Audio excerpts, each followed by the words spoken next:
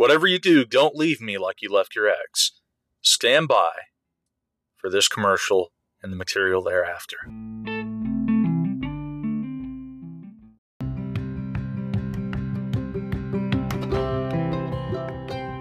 Hey man, what time is it?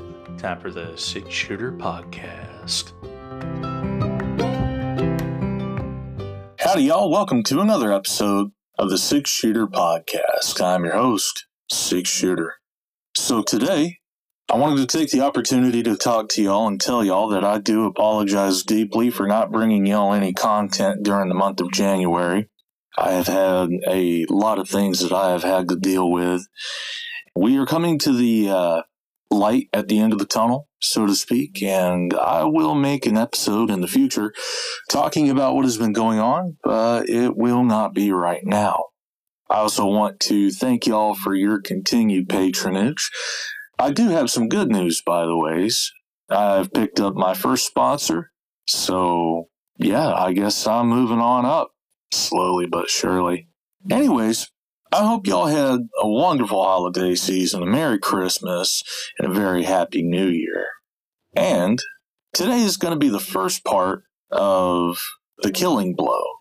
The Killing Blow deals with my assertions as to what was the real beginning of the end of the, quote, 1,000-year Reich, end quote. Basically Nazi Germany in World War II. This is actually going to be a two-parter. The first, I will be talking about the invasion of Poland, also known as Case White. And in the next episode, I'm going to be talking about Germany's commitment to the Tripartite Pact, where Japan is concerned. So today, we're going to be doing part one, which, as I mentioned earlier, is the invasion of Poland, also known as Case White. Without further ado, let's go ahead and jump right into it. So to start with, World War II, the deadliest war in human history. The cost in men and material is staggering. The absolute horror and destruction that was wrought upon not just Europe, but the entire world was so great that even to this day, historians still have trouble putting a cost in terms of dollar amount and lives lost. General figures for this put the death toll at anywhere between 60 and 90 million, potentially being higher if you factor in civilian deaths. It was the worst of time, where humanity showed both sides of its nature. But the real question that historians have been debating since the end of World War II, what was the beginning of the end for Nazi Germany? Some people have argued that it was the invasion of Russia, Operation Barbarossa, which, very realistic, very, very credible.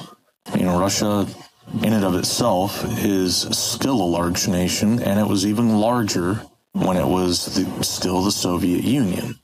The men and material that it had access to was only boosted by Lend-Lease from the United States, and realistically, with how poorly prepared the German military was going into the winter, it would be hard to fathom any kind of a German victory, even if things were different.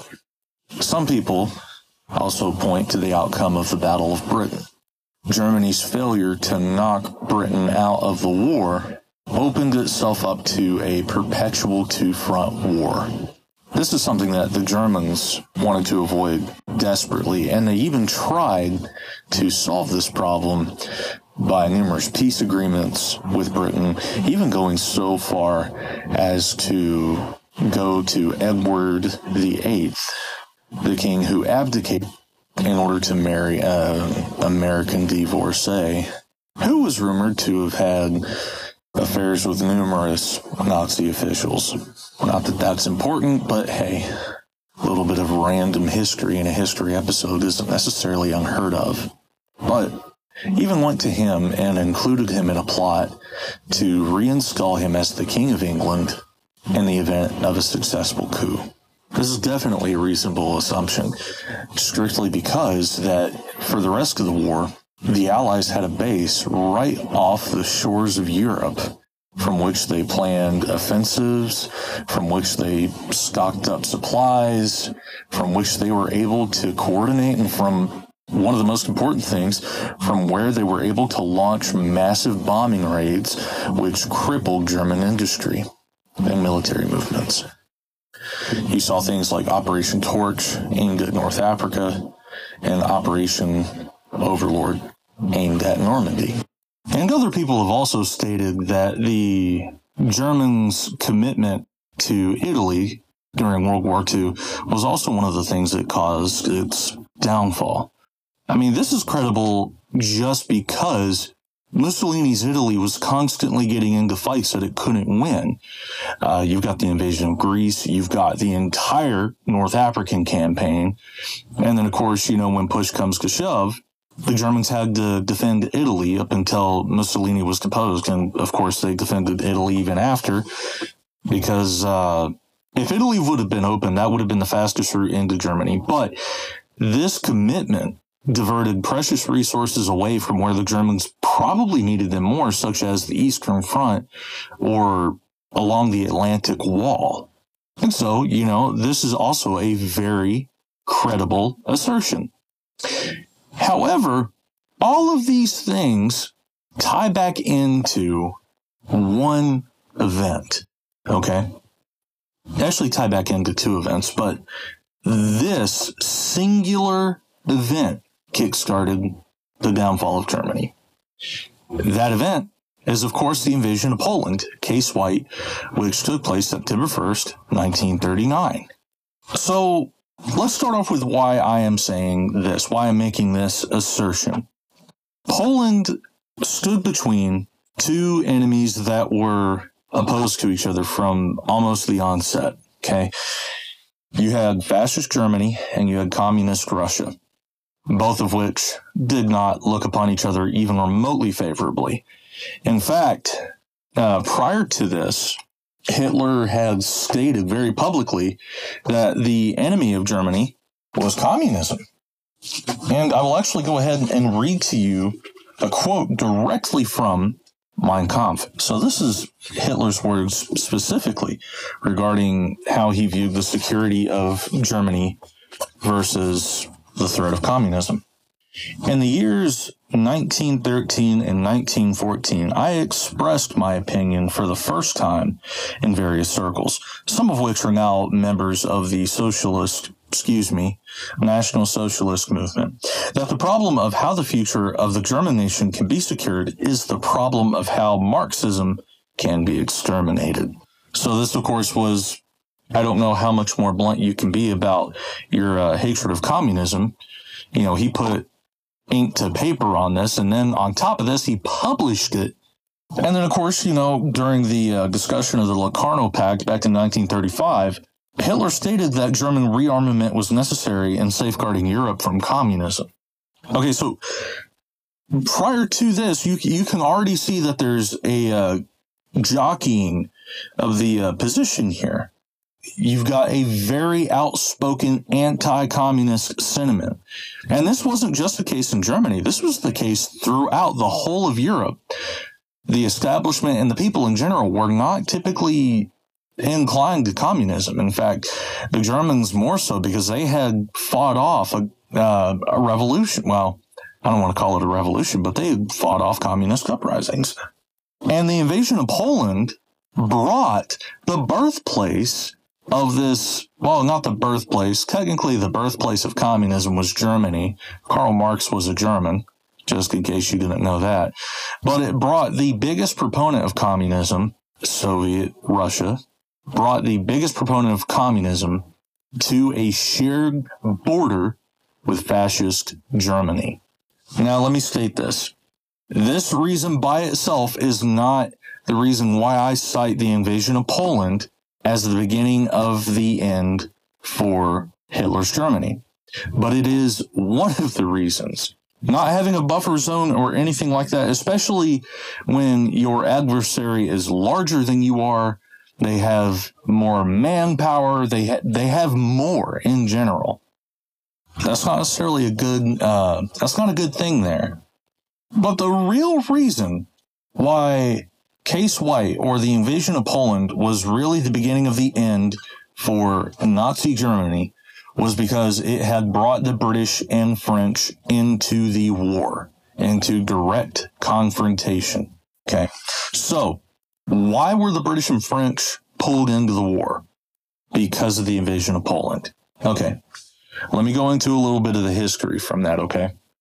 So, back in March of the same year, 1939, the Germans had come to the Polish and demanded the city of Danzig, basically the Danzig corridor.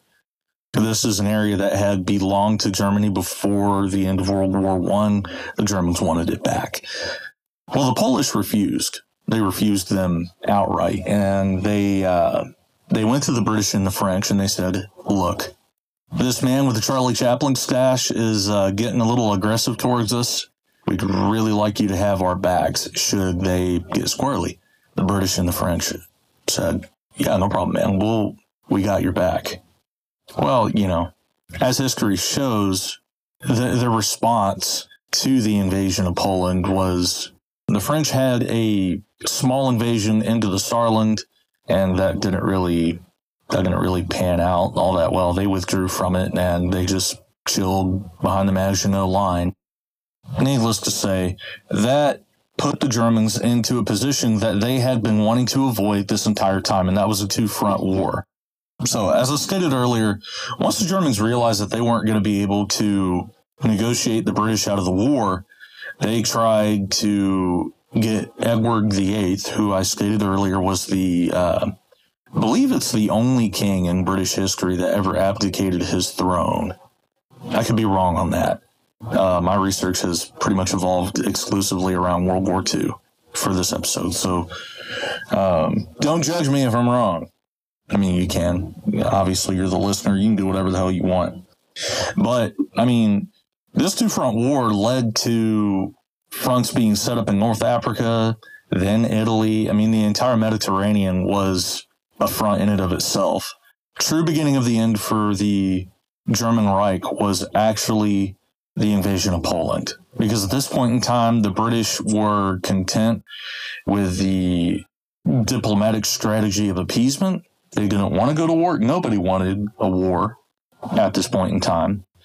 And the Germans were warned before they went into Poland, just like they had been before, that if they went into Poland, that there would be direct confrontation. And so Hitler said, okay, bet. And what they got instead was a two-front war that they, in all honesty, would not win. Once Germany got involved in a two-front war, its doom had been sealed. That is why Case White, Fall of Ice, the invasion of Poland, is the beginning of the end for Nazi Germany. I mean, you've got the British Isles, which lay across the English Channel, and there is a reason why it is called the English Channel.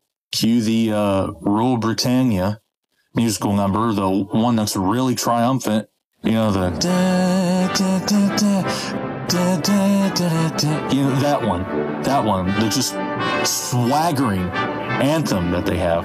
Lovely work, by the ways, to the guys across the pond. Getting back to the point, you know, the British Navy still ruled the ocean. There was no way that the Germans could have launched any kind of significant land invasion unless they had established control over the English Channel, which was probably going to be almost impossible. And they couldn't even establish air dominance, which was the one thing that they might have been able to do. But thanks to a tactical blunder, all because there was an insignificant bombing raid that occurred in Berlin, Hitler got cold feet and decided, we need to target civilian centers. Which, you know, if you're not trying to appear like the bad guy, good job. Let's target civilians. And then, you know, you turn your eyes over to the east, you know, away from the fortress that was the British Isles, and then you have the horrifically large, voracious Russian bear.